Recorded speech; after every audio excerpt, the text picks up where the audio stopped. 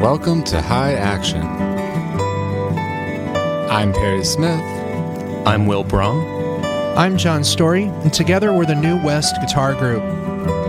On today's episode, we're featuring Mike Moreno.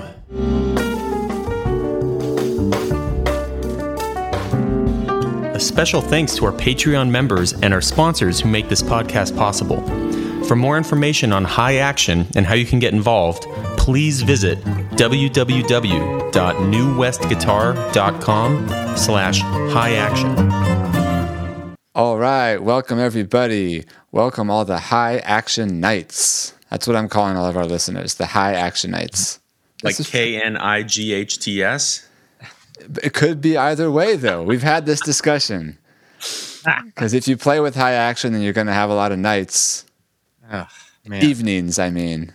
We've got way too many play-ons with words with our business, from New West being newest Yes. to, the newest guitar group. I mean, I don't know, man. Or New Wes, as in Wes Montgomery. Yeah, people. West, or the Perry Westco guitar trio featuring Perry West. Yeah, that was an unfortunate booking many years ago. Anyway, welcome to episode 35. We're all very excited you're joining us. Thank you to everyone who's been tuning in week after week all over the world. It's really warming our hearts to see so many of you interested in our podcast. And I think it has a pretty big reason to do with the guests that we have on here, John. Wouldn't you agree? Today we're pretty excited to feature the wonderful Mike Moreno. And before we were recording this today, I was thinking, what could we talk about that would be interesting to our listeners? And I think something that Moreno really exemplifies that is really important in being a musician today is your home studio setup. We've all got to have our gear ready to go, whether it's streaming to play a concert from home, whether it's teaching a bunch from home, whether it's recording from home. You got to really be ready in your space now. John, you have a pretty good setup in your apartment. Talk about what you've been able to kind of adjust this year as a result of the pandemic and working from home exclusively. Yeah, well, it's funny. I think back in the days, Perry, when we rehearsed with New West early on, it was more about mobile recording. And so I had an M Audio mobile pre and two pairs of mics, and I took that everywhere New West rehearsed and played concerts with my little iBook G4 recording into GarageBand. You'd bring a hard drive and you'd hope that thing wouldn't crash. And we've gone from that to now having to be totally in our home space. Not as much mobile recording right now, although I'm sure we'll get back to that again. Mobile recording, because it almost is synonymous now. You're videoing everything that you're recording. But yeah, it's been fun. I mean, I feel as a way kind of like I've been in a big school of fish. All of us musicians have had to kind of move together, and it's fun to see people trying stuff. And Mike has certainly set a good example of what it's like just to produce really great concerts from your living room, and some of us can do it a little more than others. I'm not really in a situation where I can do more than just solo guitar in here. But it has got me thinking more about like, what's this going to be like in 5, 10, 15 years. It's probably going to involve guys like us with the New West on opposite coasts playing at the same time together. I hope, I hope we can get there. Yeah, that would be cool. Will, you've done some streaming shows, I think maybe solo guitar stuff, right? What have you been able to do in your home setup that's like kind of surprised you to get a good sound and get comfortable, doing a live stream? Surprised me. I mean, just getting comfortable with hearing my sound through a digital interface, honestly, is a new thing. Whether it's really exposed and really upfront or learning how to dial things differently, like you dial your preamp differently than you dial your amplifier in the room. If it's coming out of like monitors versus an actual amp speaker.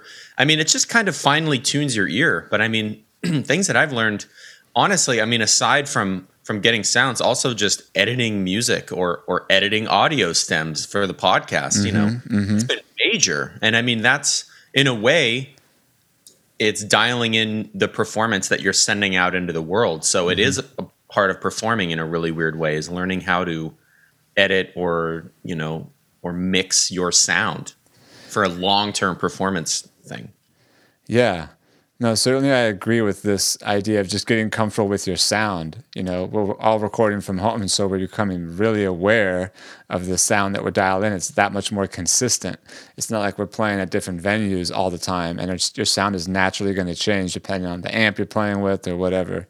Being at home, you have a chance to get a really consistent sound that you're focused on. And certainly Mike Moreno is known for just a really clear sound, kind of ton of sustain.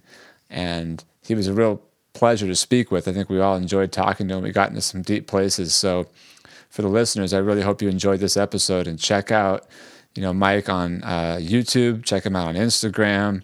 He's creating a lot of great content. And speaking of content, we're also doing a lot of content on our Patreon page. So if you're interested in hearing us talk about our playing, hear examples of the three of us play, we all have new releases that we're putting out in the world. I have a new album that's coming out, came out last week.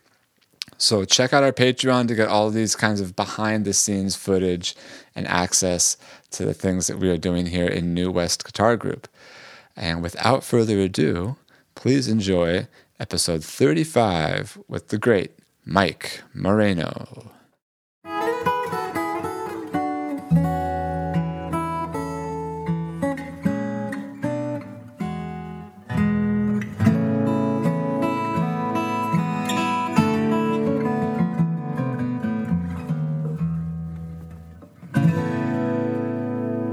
So everybody knows everybody, right? Will Brahm and John Story, they're in LA.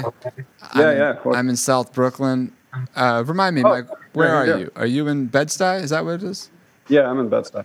That's what I thought. Yeah, you're close to Lunatica, right? Yeah, exactly.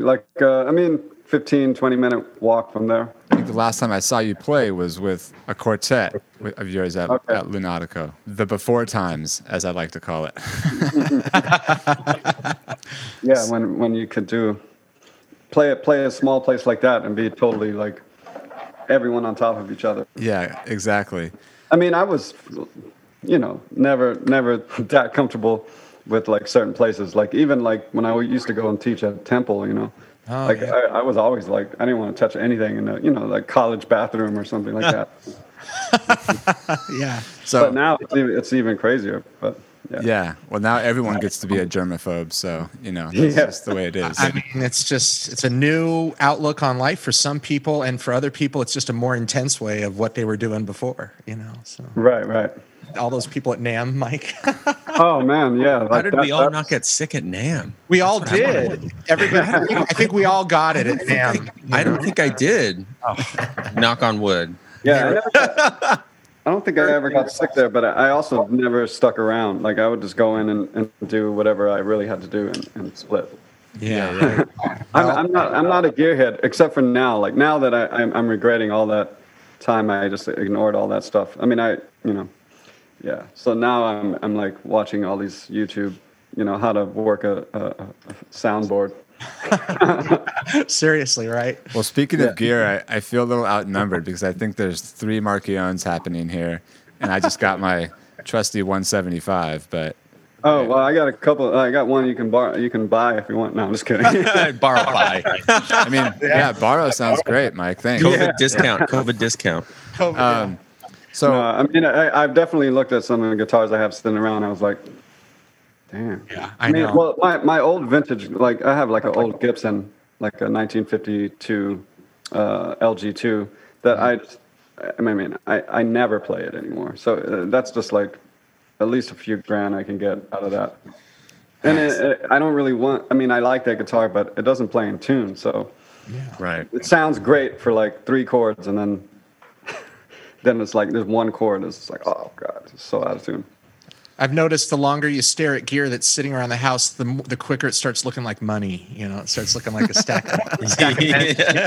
It just takes the form of a stack of Benjamins. You're just like. Well, the other thing is I can always find another one better than the one that I have. Yeah. Like you could always find those guitars if you have the money and you're willing to pay for it. Yeah. But one of the things that we like to do here on High Action, Mike, is try to kind of get a little context and get to know, as we say, the player behind the instrument. Okay. And you're really one of the leading voices here on the jazz guitar scene, and I'm so curious to kind of talk to you about some of your roots and kind of how you got started in the music. I know you were born in Houston, Texas, and I'm really interested in kind of asking you about this high school that you went to, the Performing Arts High School in Houston, and the reason is because I've always been fascinated about these specialized arts high schools that have a tendency to produce really great jazz musicians, places like Roosevelt High in Seattle, or even LaGuardia in New York, or Loxa in Los Angeles, or Berkeley High in the Bay Area. Right. And I'm actually from the Bay Area, and I went to a school called San Rafael High on the other side of the Bay. And I remember, coming up in high school, we had a really great jazz program and all these things at that high school as well. But one of the things you do at high school in this time is you compete in sort of the regional jazz festivals in your area growing up, which are problematic to say the least. But when I was in that area of my life, I remember seeing these guys at Berkeley High, and you'll probably get a kick out of this. The Berkeley High combo that we would compete against was Ambrose Akinmusire, Jonathan Finlayson, Charles Altura, his brother Tom Altura, and Justin Brown. Oh wow! So, that's a good band. Those guys were a few years ahead of us, and seeing them play, I remember being like, "Wow, okay, these guys are on point." And it was a really, inspiring experience to hear and informative experience to hear at a young age. And I imagine for yourself going to the Performing Arts High School in Houston, you had a similar kind of experience, being really inspired by the players around you. Would you say that's the case? Yeah, I mean, like before I even went there, I went to like the spring, was it no, it was the Fall Jazz Ensemble concert, or Fall Jazz Festival, they called it, like at the high school. And so I was like, yeah, I really want to go to school. Let me check out, the concert. Like, so I went with my parents, and at that time, it's funny, like the only person in that band that's really known in New York now is Eric Harland. Right. But it was Eric, a guitar player who, if any of you guys did go to Berkeley, then Stefan Schultz. I don't know if any of you guys knew who Stefan was. Stefan was like in high school, was an incredible guitar player.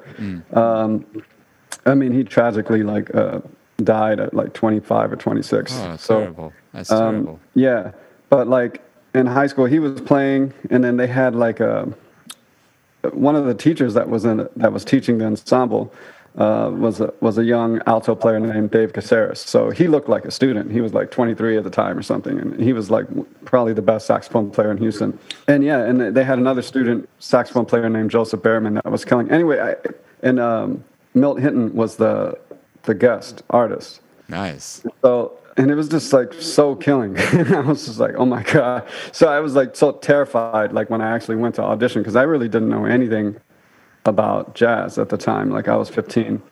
And I went in and I just kind of played like few tunes, like So What and Well You Needn't, and I can't remember what else I played, just like a blues or something. And that's how I started there. Like, but when I actually went to the school, there was another guitar player named Chris Young who's really great. It's funny. It's like, this is why I always tell like students when I'm, at least young students when I'm teaching them, is like, if you go to a situation where like everybody is so much better than you, and there's like 2 or 3 years apart, difference of age, I was like, don't at all freak out about that, because one, you have, that's not that much time to catch up. You could easily go from not knowing anything to really being able to play on a high level, like within a couple of years. But also, like, most of the best players of all the schools that I went to are not playing music anymore. So it was the underdogs that were like, that always felt they weren't good enough, that were shedding way more than the best players, because they felt they had to prove themselves. But also, it wasn't as easy for them. Yeah, I feel like the people who are super naturally talented, they don't have to work as hard. And then at some point they get lazy. And then all the underdogs catch up to them. And then all of a sudden they start getting the gigs, So, but it was kind of like that. So my high school, the funny thing about it is that everyone that has a name from that high school wasn't the best player there. That's a really interesting statement because, I think so much about this business that we're in is about just sticking with it, and being kind of like the last man standing and thinking of it like a marathon, not a sprint, And, and it's exactly that. I mean, a lot of people, tragically, either they get really into drugs and then they sabotage themselves, or they just have like some kind of crazy personality trait that doesn't allow them to interact with other people, even though they're insanely talented, or they might have some, like something's off, which is why they're so good. But then, they can't interact with society. So then it's like all the, like I said, it's just this weird kind of thing that happens when you're that young, like high school and like first couple of years of college, where like the best players are not necessarily going to be the ones that are working in 10 years. Yeah, absolutely. 100%. Yeah. But from my high school, there was, people like Jason Moran, Eric Harlan, when they were there, Chris, Dave, and Chris and Eric were at the school at the same time. So Chris, Dave, Eric Harlan. Wow. Like those guys were the top guys at the high school when I was there. And for the most part, I eventually, by the time I graduated, there was the other guys that were older than me had graduated. So then the younger players were looking up to me and Robert Glasper and, Walter Smith and those guys. So, but yeah, it's just crazy to think about it. Like our Kendrick Scott, for example, who everybody loves the way he plays now. But I remember like in high school, and even when I first moved to New York, and I just kept hearing about Kendrick, because Kendrick he wasn't the best drummer at my high school at the time. And so after I moved to New York, people were like, yeah, man, that guy Kendrick is really, really like sounding great. I was like, oh, really? It's like, yeah, hard to imagine he didn't sound great, like just coming right out the womb, but right. I mean, what really changed is when he went to Berkeley. In his first year at Berkeley, then he was like a completely different person after that, like sound-wise and drum-wise. That first year of college is like most people grow, they're just they sound completely different. Oh, yeah, absolutely. Yeah. And that's a great segue into, kind of what I wanted to ask you next. I know that, you moved to New York. I think it was around 98. You went to New School, and I'm always really curious to ask players about some of the early and formative years of their more professional type careers. I made a decision to go down to Los Angeles to study with Joe DiOrio at SC. And one thing I really enjoyed about being in Los Angeles after graduating from there was I had a chance to really get into the scene and start working as a musician and gaining experience. And that experience proved to be quite valuable to me when I eventually moved to New York in 2009. And not to mention, John Story and I founded the New West Guitar Group at USC. So it was just a really incredible experience. But I'm curious to ask you, being in New York, fresh out of New School, there's so much competition, even in the early 2000s. How did you feel like you were, in the scene? Did you feel like you had opportunities to kind of keep advancing yourself and keep building as an artist? Yeah, I mean, I remember when I first was thinking about moving to New York, and I was super nervous about, coming up here, and I called Peter Bernstein. I had Peter Bernstein's number, and I was like, nice. Man, I don't know, I really want to move to New York, but, I'm just going to be like one of a million guitar players that can play. And he was like, no, he was like, there's not many. He was the one that kind of gave me the confidence. Like, he was like, there's not any young guys playing like you. So just come up here. Nice. He was like, you'll start to work. Like, you're not going to go, because I was like, man, I don't know how I'm going to make money. And like, he was like, don't worry about that. He was like, you'll start working. You just got to come up here. And because at the time I was just like, how am I ever going to get a gig over like Peter Bernstein? It's like, because when you move to New York, you kind of realize that those guys are playing a lot, the same kind of clubs that you're going to play in a couple of years. It's like everybody's doing, unless there's like Pat Metheny or something like that. But like, Peter Bernstein, Kurt Rosenwinkel at the time, Adam Rogers, Ben Monder, Kreisberg was already in town for a few years when I moved here. But those guys were working all the time, and so you're just kind of trying to work. How am I going to start working in the same venues as these guys? But a lot of it for me was just like kind of networking at school and hanging out at the clubs, getting to know all the players, kind of getting super inspired to practice, and really learning how to play, because I could play the guitar when I moved to New York, but I couldn't play music on a high level. Like that was the thing. Like when I moved to New York, everyone just sounded so natural and musical, and so I kind of like I was missing that. Like I had all the technical stuff, and I could like play the guitar, but it's another thing to really, really be able to be spontaneous and play music and write music and have a voice and all that stuff. So yeah, those first couple of years in New York was just trying a lot of different approaches and like meeting a lot of different people and playing a lot of really terrible gigs, in order to like work your way up the ladder and stuff like that. But those first few years, I mean, I sounded different every 3 months. Yeah, that's interesting. I mean, I sort of feel like there was a somewhat of a similar experience when I moved. You kind of have to sift your way through a lot of terrible gigs before you can kind of like work your way into some territories that you want. Yeah. And reminds me a little bit when I was in LA of the first time I think I heard you on a recording, and this is not terrible by any stretch of the imagination. This is a John Ellis record that I still listen to. Oh, the By a Thread record. Quite a bit. By a Thread. Yeah, exactly. And I think By a Thread, I think it was a 2006 release. I was just getting out of college, and I remember hearing this album. And one of the things that I was really impressed by, obviously, was your clear articulation, the way you had sort of a modern way of phrasing. Yeah. And I noticed that hearing your sound on those recordings, it's so different. There are certainly similarities, but your sound is certainly honed over the years. And I just wanted to ask you a question about, the journey that you've gone on, really honing your sound, and if you can speak a little bit about, that process for you over the years.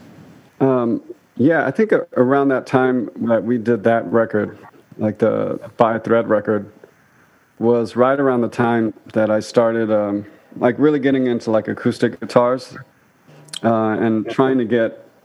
That was around the time I was really trying to get the gig with Liz Wright. You guys know that? Liz, sure. Super great singer, but I love her record, like with the Brian Blade Fellowship Band, and that record that Brian produced, and I was just like, man, I just want to play some music like that. At that time, I mean, that was like 2003, 2004. So I was kind of like a little bit, I don't want to say bored, but like I felt like in order for all the stuff that I was playing at the time to get better, I needed a different approach. So there was a point in time where I just never picked up the electric guitar at home. I would play gigs, but at home I almost never turned on the amp, and I would just play this steel string acoustics that I had. And I was checking out like all the Joni Mitchell stuff, Nick Drake, learning those kind of tunes and like trying to write music that was semi-inspired by that, and all the jazz stuff that I was checking out. And then I learned all the Liz Wright music and got that gig after hanging around her gigs for a few shows, like talking to her, and then finally she came to see a show of mine. And hired me, and then that's really when stuff started to change, because then I was touring, playing that music every night, and having a singer like really not get in your face, but like they don't care like how many notes you're playing or what scale you're using. They just want it to feel good, and it's like a different, and they want the sound to be good. So right, especially someone like Liz Wright, not every singer is going to be exactly like her. I've definitely worked with a lot of vocalists, and some of them have wanted me to play more notes. Wanted it to bring more fire, I guess, so to speak. But if they want you to play, if they want it to be like rocking, that's another thing. But I felt like with her, she was always like, at the time she was so into Cassandra Wilson, and so was I. So that was perfect. Like, I mean, just like all the stuff you know, those records, like the guitars, like the Craig Street produced records, like I really got into that stuff. So that's kind of what changed my playing from just being like this kid who was a fan of jazz to moving to New York to just playing all these like kind of hip modern jazz gigs to just stripping it down a little bit and just playing mostly acoustic guitar live, learning how to do that and try to get a good sound live, just acoustic guitar and stuff like that. And then when I did play electric, it was more about colors and not about anything else really. It was just like tone and texture. So it was, that completely changed my playing from like 2003 to 2005, you know, the end of 2005. Today's episode of High Action is brought to you by Henriksen Amplifiers. So we've used Henriksen now exclusively in the New West Guitar Group since about 2013. The amps are fantastic. They have a real natural sound to them, and if you're a guitar player who cares about the way that your archtop guitar just sounds in of its own, it's a great amp to check out. They're also incredibly durable, really gig-worthy. It's a great amp to have around, even if you're used to playing through tubes. We really dig them. They're very consistent, even, and they sound beautiful. So if you want more information on the Bud, the Blue, the Bud 10, the Blue 10, the Forte, or other products that Henriksen makes, check them out online at www.henriksenamplifiers.com. The three of us in the New West Guitar Group, we know how challenging it can be to get a good acoustic guitar sound live. Yeah. And I think that the more you can hone in on that and the elements that go into that, it's only going to improve, you know, your vision of a sound on an electric instrument, you know. So that sounds exactly. So then my touch changed, and there was a point where I only practiced ballads and stuff like that, like really trying to work on just playing melodies, like, and things like that, which I had never really done in the past. It was more about all the improvisation stuff, and you know. Yeah, it is a consistent sort of journey that we hear from a lot of guitar players that we've been fortunate enough to talk with, is that sort of moment where you sort of transition into really focusing on your sound and making that the foundation of how you're approaching music. Oftentimes opens some beautiful doors. Right, exactly. Well, speaking of beautiful doors, actually, I want to talk a little bit about a record you're on by Aaron Parks. Okay. Oh, yeah. The Door series. Yeah, the Door series. He likes to take photos of doors. But this particular record, I know you're probably aware of this, is Invisible Cinema. And it was another record that I heard you on that was really influential. And it's just full of so many amazing compositions. And it might be a little too soon to say, but I think this record, you know, will stand the test of time. I really do. I think it, you know, may have a really significant impact on sort of defining modern jazz as we know it moving forward. And one of the themes we have on this podcast is talking about musical collaborations.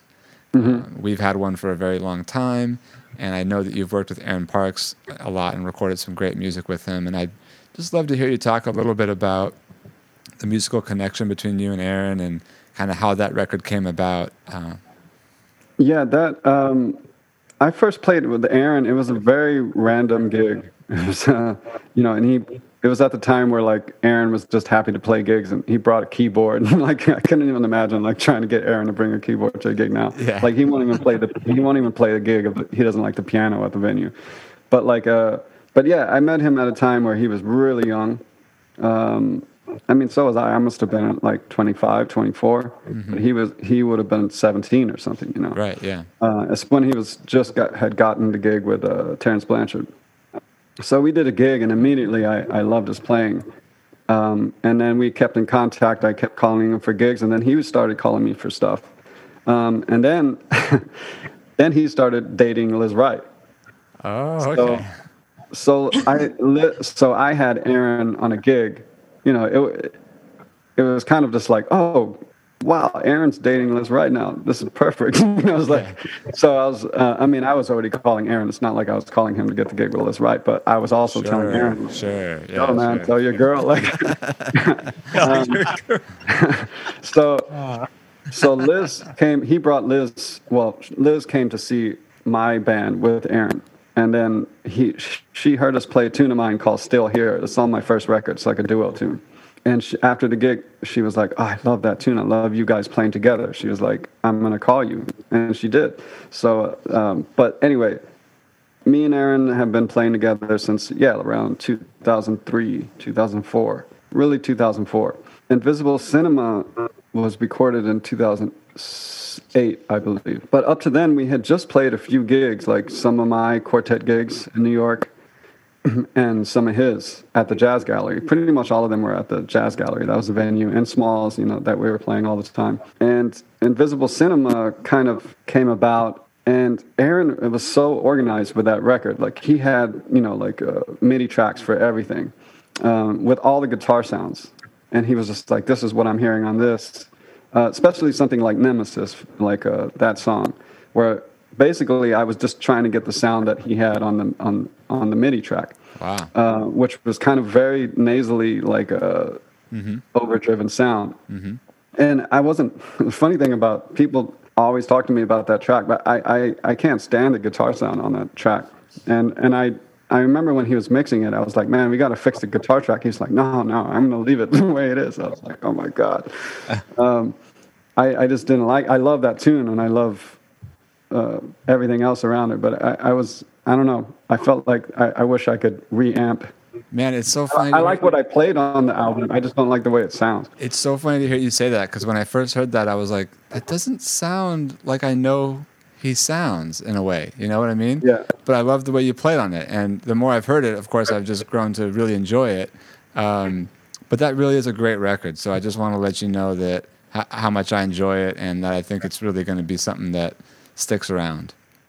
Yeah, I hope so. I mean, I love the tunes on that record, and that band is so great with Eric, and just for the time we did it, it was still like we were really into that sound, and like it didn't take, I think we had one rehearsal at Aaron's before the date. Like, I went in, just me and him, and we played through the tunes, and then we went in the studio. I didn't have a rehearsal with the whole band, He just kind of showed me the tunes one day, because it all happened super fast. Mm-hmm. And then, like the next day, basically, we're in the studio recording it. And I mean, he had the order. He was like, he already knew the order of the songs. He had everything mapped out. Like, he had the vision complete. And it was pretty much complete. I think he changed a couple of the titles, but that was it. Well, it's lovely to hear about that. It's one of my favorite new records. And speaking of great records, you have many of your own. And I wanted to take a moment here just to highlight something from your recent album, 3 for 3. We were talking about this release. It's from 2017. Yeah, again, one of the things I've always admired about your playing is you have like a modern way that's sort of founded in the tradition. Mm-hmm. And I think that this record kind of represents a lot of that. There's a lot of great swinging stuff happening on here with your approach as well. So let's take a quick listen to this, if you don't mind. This is a Wayne Shorter tune. I'm going to play a little clip of it here, if that's all right with you. It's called The Big Push. Cool.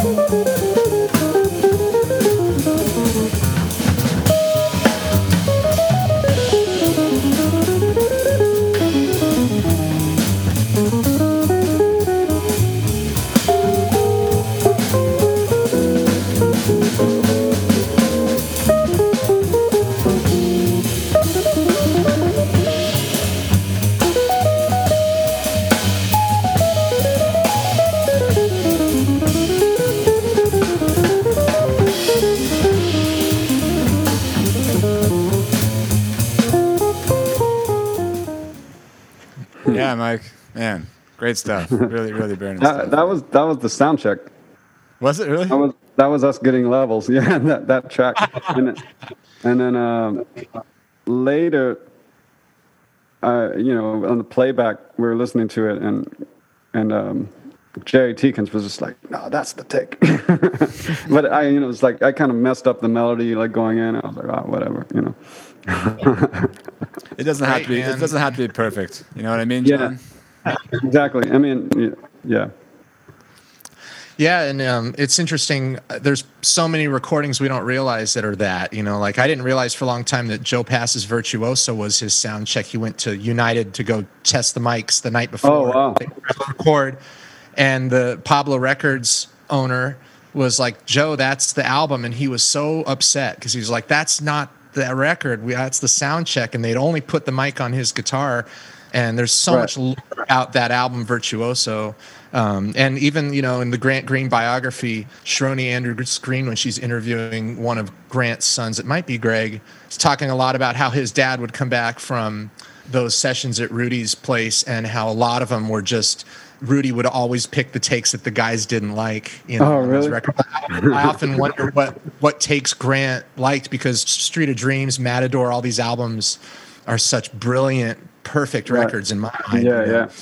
But man, it's just such a pleasure to have you on our podcast, Mike. I feel like we've had a fun connection the last half a decade with the great guitar maker Stephen Marchione, and you really, in a way, kind of convinced me to invest in one of his instruments. I had fallen in love with his guitars when I was in high school after reading about him in Jazz Times in about 1999 when he built the guitar in tribute to Jim Hall's DeQuisto.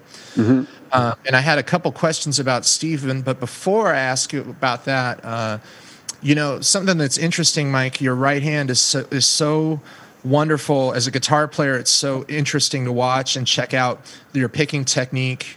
When I was a younger guitar player, I started off not using a pick at all and only playing nylon string. I played classical guitar all the way up even into high school, and it was tough because I'd go to jazz camp and try to play in these combos like unamplified on a nylon string, and finally the teacher was like, "Man, you got to start using a pick, and you got to get yourself something to plug in with." And I got an Epiphone Dot, which I know was a guitar you had too for a while, right? No, I only had, the only guitars I've had were, I had like a Yamaha, basically like remake of a L5. Oh, okay, yeah. That they actually had to stop making because of some kind of like a patent thing, and then right. So then I had that like all through high school, first year of New York. Then I got a 335 Dot, like from 1988. And that's what I played. That's what's on Invisible Cinema and like all those records. And then after that, like I was playing a duo gig with Aaron Parks when I met Steven, and he came to the gig and he was just like, "I'm going to make you a better 335." And I was like, okay. And that was the first time he designed the semi. Yeah, man. And actually, yeah, exactly. It's good to talk about this too first, because I want to ask about the picking technique a little bit. But in terms of Steven, he's one of these makers that I feel like builds the guitar really with the music and the player in mind, even though he definitely knows how he wants to build it. I mean, he has a vision for sure. But a lot of luthiers seem to make guitars just because they think they look pretty, or this is the way they're supposed to be built, or Right. And I love how he like experiments with stuff. And have there been some instruments over the years that you've talked to him about building that maybe didn't come into fruition? I know he's building some cool solid bodies right now. I saw you're playing a Les Paul style. Yeah, the Les Paul is awesome. I just kind of told him like what I wanted out of a 335, and that was really the only one that we really kind of went back and forth on. I mean, all his acoustics that he's that I've played, like the one that I have, that's kind of like basically a classical guitar with steel strings on it. I mean, I love that guitar, but I would have never thought of that like as an idea. Like, oh, like why don't you build one of your like Spanish guitars or a classical guitar and just put steel strings on it? I mean, I was telling him about building like a cutaway, kind of like a just a classic, like steel string, like Dreadnought kind of vibe, like. But then he ended up doing it his own way, like the OMC, like those are amazing. but I still don't have one of those. But like, yeah, I would just say like the only one that we really were like emailing each other about and talking on the phone was that first prototype for the semi hollow body. Yeah. But still, I mean, like you said, he's very much like has his vision, and he's willing to like listen to people about, but he's still going to build the guitar he wants to build. I know, man. I know. When we built my 16, I said, look, I really want a guitar with a pickup that's in the top of it because I play an L5, and that's the thing. He's like, nope, that's not what I do. And I was like, okay. And then he called me. He's like, actually, maybe this is the guitar to try that on finally. And we went back and forth for weeks and weeks, and finally came the day where we had to decide. I mean, the top was cut. Are we going to do this, or are we not going to put a pickup in it? And I can't think of many luthiers that make an instrument that I want to play. Like, I mean, I had tried other ones before. That's why when I met Steven, I was like, you can build what go ahead, but I'm most likely not going to play it. And then he was like, okay, we'll see. He's a special one for sure. I agree. But I mean, there's only a couple of guys like I've really played their guitars and been like, holy shit, like I'd definitely play this, like, and he's like, every guitar he makes is just, you pick it up and it's incredible. Yeah, it's on fire. I agree. And he's getting better. Like every guitar he makes is better than the last one. I know, and his finishing and just everything, the attention to detail is just, it's incredible. So I'm glad we could give a plug to him today for the listeners. Go check out Marchionni Guitars, of course. And real quick, too, before I pass it along and further our interview here, about that picking technique. So this middle finger picking technique that you use, has that always been the way that you picked, or was that something that you've developed? Because as I was about to say, when I started using a pick, I was using my middle finger too, until I had a teacher come along and say, nope, you got to use your first finger. And I often wonder, because I like sometimes experimenting with that, using the middle finger with a pick, especially a larger pick. Right. That was something that I didn't even notice I was doing until while I was at New School. There was another guitar player that came up to me and he was like, man, why do you hold the pick with your middle finger? And I was like, what are you talking about? He was like, I was like, I don't. I hold it the normal way. He was like, no, just start playing. And I started playing, and I was like, oh shit, you're right. Like I didn't even notice that I had been doing that. And then later I thought about it. I was like, why would I do, why does this feel so much better? But I mean, the middle finger is literally the middle of your hand, so it just feels more balanced. To me, it's like I feel like I have more control of it. Rather here, it's kind of like you're holding something really heavy over your head, like to the side, as opposed to like holding it right. So for me, it just feels like I have more control, and like the pick is more centered, and I don't have to move my wrist at all almost when I play it.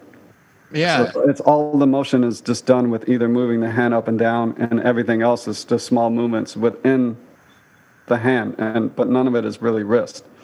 I suppose it forces you to build some technique with the pinky too in the right hand also, if you want to be able to hybrid pick a certain way with that.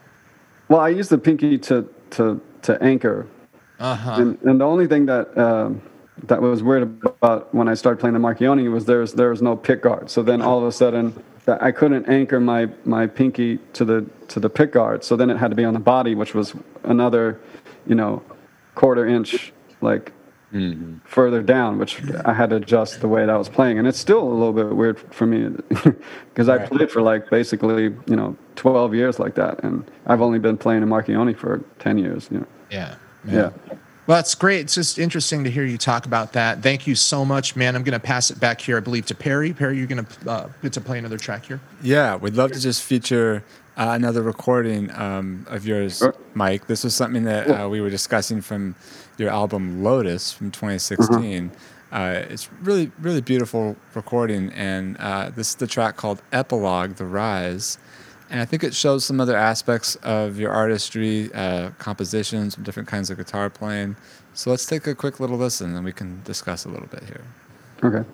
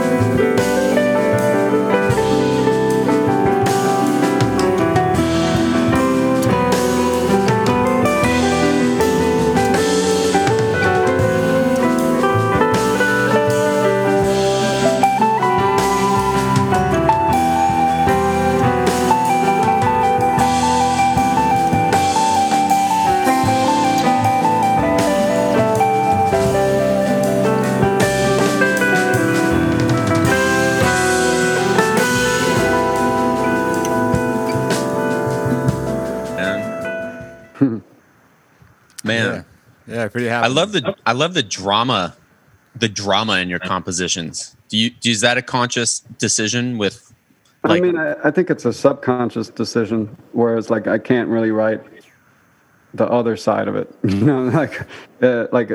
Going like I used to be able to write like that, but I can't anymore. Mhm. Yeah, like where I would write something that was like maybe more like a harmonic or intervallic or kind of like tricky melodies and stuff like that, but those don't come out. I would really have to try to do that now. I know what you mean, and it's great hearing, and even like you layering parts and like orchestrating, in a sense where orchestrating in the studio is much different than orchestrating live while improvising. Well, yeah, exactly. I mean, I always felt like if you have a good studio, like you got to take advantage of it. I mean, just if you're in the studio, then make a record that is a studio record and not a live record, Yeah. That's such a great point. Or like you mentioned Pat earlier, like he's saying like using the studio as an instrument. Yeah. It's so cool, man. Man, we got to hang really briefly in December. I don't know if you remember, right. I took a lesson with you. Of course. Yeah, man. I came over to the place and you offered me espresso, but of course I already had it because I'm a coffee addict. But yeah, man. Man, I've also been really following your standards from film. Oh, okay, yeah. Which is so great. I just love to kind of ask you a little about that. Yeah, sure. Yeah. That was like an idea that's kind of been floating around in my head for a couple of years. And at first it was just fun. It was like, let me just do this just to show like a lot of my students and also just anyone else who was interested. Because it was like just this thing of like, it didn't matter what level you're at, like it's just like anything else. It doesn't matter how much history you know. If somebody else tells you a new piece of history, you're always going to be like interested in it. It's not going to be like, oh, I already know enough history, like I don't need to know that.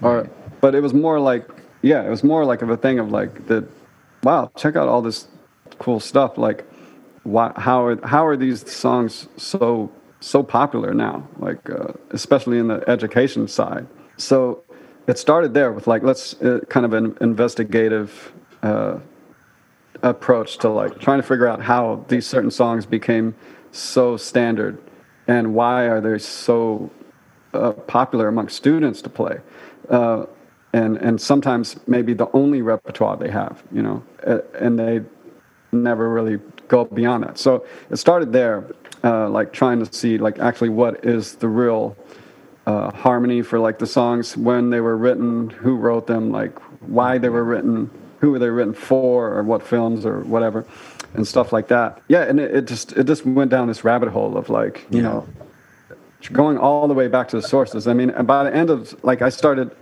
it was originally like I was going to do everything in my own time and kind of like pitch it to a school. Like a school that had like something like NYU, where they have like a theater department, they have a film score department, and they have a jazz department. So I was like, that would be perfect, like as an elective class where like, you can have students from all these different art areas, like our degrees taking class. And then the pandemic hit, and in April I was like, well, I need to finish these other songs that I had been planning to do. So I just did that. And started the series again, just on Instagram, just the charts.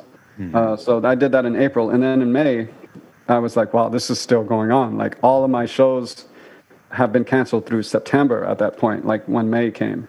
So I was like, I need to find a way to pay my bills. So then I was like, I'm just going to do the course, because a couple of people had already asked about it. Like they were already interested in it, like Temple University, but they just couldn't do it with such short notice. So then I was like, I'm just going to do it on my own. And I did it, and it was like, cool. It was like paid for like all the work that I had lost, basically. And I got funded like all this new gear I have like at home. And so it ended up being pretty successful, like, and getting me out of this, like taking away all that anxiety about losing like 5 months of work. So how has diving into like the information behind the curtain. I mean, we all have come up learning these songs and we love them and we play them, but like learning the context and even just listening to the original orchestrations of the tunes. Like I remember when I heard If I Were a Bell in Guys and Dolls, I saw the musical and I was like, man, it's so funny. It's the tune, but like it just sounds more, I guess for lack of a better word, orchestral, even in the way that everything blends together. How has that kind of influenced your connection with like playing standards now? I think, well, the harmony aspect is always interesting. So that just helping me understand harmony a little bit better, like how it started, and then how people changed it. But it's all of it can be related to the original. Like it's all these really kind of smart little tricks that people threw in to do the same basic harmony, but more jazzed up, for lack of a better word. Right. And it didn't mean that they hipped them up. It actually is a little bit of the difference, like, or the opposite way. Like they kind of like tricked them out in a more like approachable way, actually. Like simplified. Yeah, it's almost like, yeah, exactly. Like simplifying the tunes a little bit and making them less classical sounding. And more like music you heard in the clubs, like more bluesy, more kind of bebop oriented and stuff like that. So it's cool to look at the harmony in that context. But the other side of it was seeing the characters that the music was written for, like the actual, because the films are different than the Broadway show. Because the Broadway show, no one at the time really knew who was going to be cast, or maybe they knew. But then, then there's other casts, there's like, so then the characters are always changing faces. But like in a context of like Stella by Starlight or Laura or My Foolish Heart or something like that, where, the composer was there on set. He saw the main character, saw the star, and went home and started writing a tune. And you see the face of the actress that he wrote the song for, like Stella, Gail Russell, Laura, Gene Tierney, and all these kind of characters. You can see the women that the songs were written for, or the story that the song was written for. And so now that when I play those songs, I kind of think of them. I don't think of Miles Davis or Bill Evans anymore. Right. That was my frame of reference now. But like now, I think of it probably the way that they thought of it. If you think of like Bill Evans playing Days of Wine and Roses, what else could he have thought about in his head, pictures in his head other than the movie? Right. Sure. So then he didn't have that reference of like, he was the first person to really play that tune, or one of the first. Right. So yeah, it's kind of just going back and getting a little bit of a more kind of pop culture context of the original intent of the song. So it's just different visuals in my head now when I play the tunes, and they also mean something different now. And I think it's cool just to show that to people, because it's not just one-sided where it's like all these really hip, like Joy Henderson playing Days of Wine and Roses. I mean, yeah, it's amazing, but think about the context of the movie, like how deep it is, and how deep like a lot of those songs are. Like they're not like most of them are not happy-go-lucky songs. It's like super depressing. Yeah. Gail Russell, that I try to tell people, it's really dark, but like she felt that song was written for her, Stella by Starlight. And from 1944 when it was written, and that was her first movie, and then she died 20 years later. And she always considered that her song, and her life was kind of like tragic. And she basically, like, the night before she died, like, called the radio station and had them play it, and then drank herself to death. It's like that, having that context for those songs, and like to know that Stella by Starlight, like, someone felt that was her song, and it was like, this is the last thing I want to hear before I like kill myself. Like, it's crazy, man. It is, man. Yeah. I mean, yeah, these tunes are powerful, and I'm curious what you get. I love asking people that are both play the jazz repertoire and are composers. What do you get out of playing standards that's different from composing and playing your own music? Because I'm sure you'd agree, you get different things. Yeah, I would say it's like it's definitely different worlds. I feel like it's when I'm playing my music, I feel at home with it, and I feel very much in my own world. But when I'm playing standards, I feel like it feels more like repertoire. So it's a little bit more fun in that way. I don't know. It feels like engaging. Yeah, it's that thing. It's more playful. Right. Yeah. Right. Because that's a common ground you can immediately connect with anyone, anywhere at. Right. Wherever you're playing. I feel like if I did a whole set of all original music, which I almost never do, I feel like it's very one-sided. So I like to break it up. Like I'll throw in either just a standard ballad or a standard like tuned swinging, just to break up the vibe of this kind of like dramatic or cinematic kind of like feeling like from that music. Like it's too much for the audience, I think, to do a whole hour and 10 minutes of that or something like that. It's like if you throw in a good 10 to 15 minutes of release where the band also gets a release, I feel like that's always worked for me. And even when I'm a side man and we just play all of the band leaders' music back to back, I never really feel like that connects as much as just giving the audience a little bit of a break from all the density that's in like the modern kind of way that people are writing now. I agree. Yeah, I saw you at Lunatico a few years ago. I remember you played A Time for Love. Yeah. Have you recorded that? I don't know if you recorded it's that, but it always stuck with me. It's on the 3 for 3 album. Yeah. Yeah, man, it's beautiful. And I hadn't really checked that song out, so you kind of really, introduced me to that tune. Yeah, so. That's going to be in the next series of standards from film. Yeah. Yeah, I don't know. I'm kind of getting off track now, but that song's funny because it feels like there's a zillion different ways to play the harmony under that melody. Mm-hmm. Right? Yeah. But I do it pretty much. Actually, at the time I did it, I hadn't seen the movie, but coincidentally just recorded it in the same key that it's in the movie. Nice. So it makes sense. It was just like, why does this song feel so good in E major? I don't know. And then I watched the film. It's in E major. Love it. I love it. Man, what a pleasure getting to chat with you and hang a little bit, man. Yeah, for sure. Seriously. Man. All right. Well, yeah, speaking of A Time for Love, let's count it off right here. 1, 2, yeah. 1, 2, 3. Time. It's always funny, people do that when we're talking about the context of these great songs, and it's like people will count Wine and Roses off, fast, or they'll do they'll play it, super quick. And 7. Yeah, not mentioning exactly. Names. I mean, I had a student over here yesterday, and he's going to Manhattan School of Music, and I had watched his jury tape because everything last semester was like all the juries were filmed, and then they sent us the videos because of the COVID thing. So I was like, yeah, I watched your jury, and you played Days of Wine and Roses like really fast. You didn't ever really play the melody. And then I played him the film score, and he was just like blown away. And then I played him like 3 other versions of it, slow, with all this different harmonies, and he was just like, wow, like he had never even thought that he just thought like it's like that Days of Wine and Roses just popped out of the real book, like it was born there, It's like popped out of the iReal book, I was like, no, man, this is like the iReal book, yeah.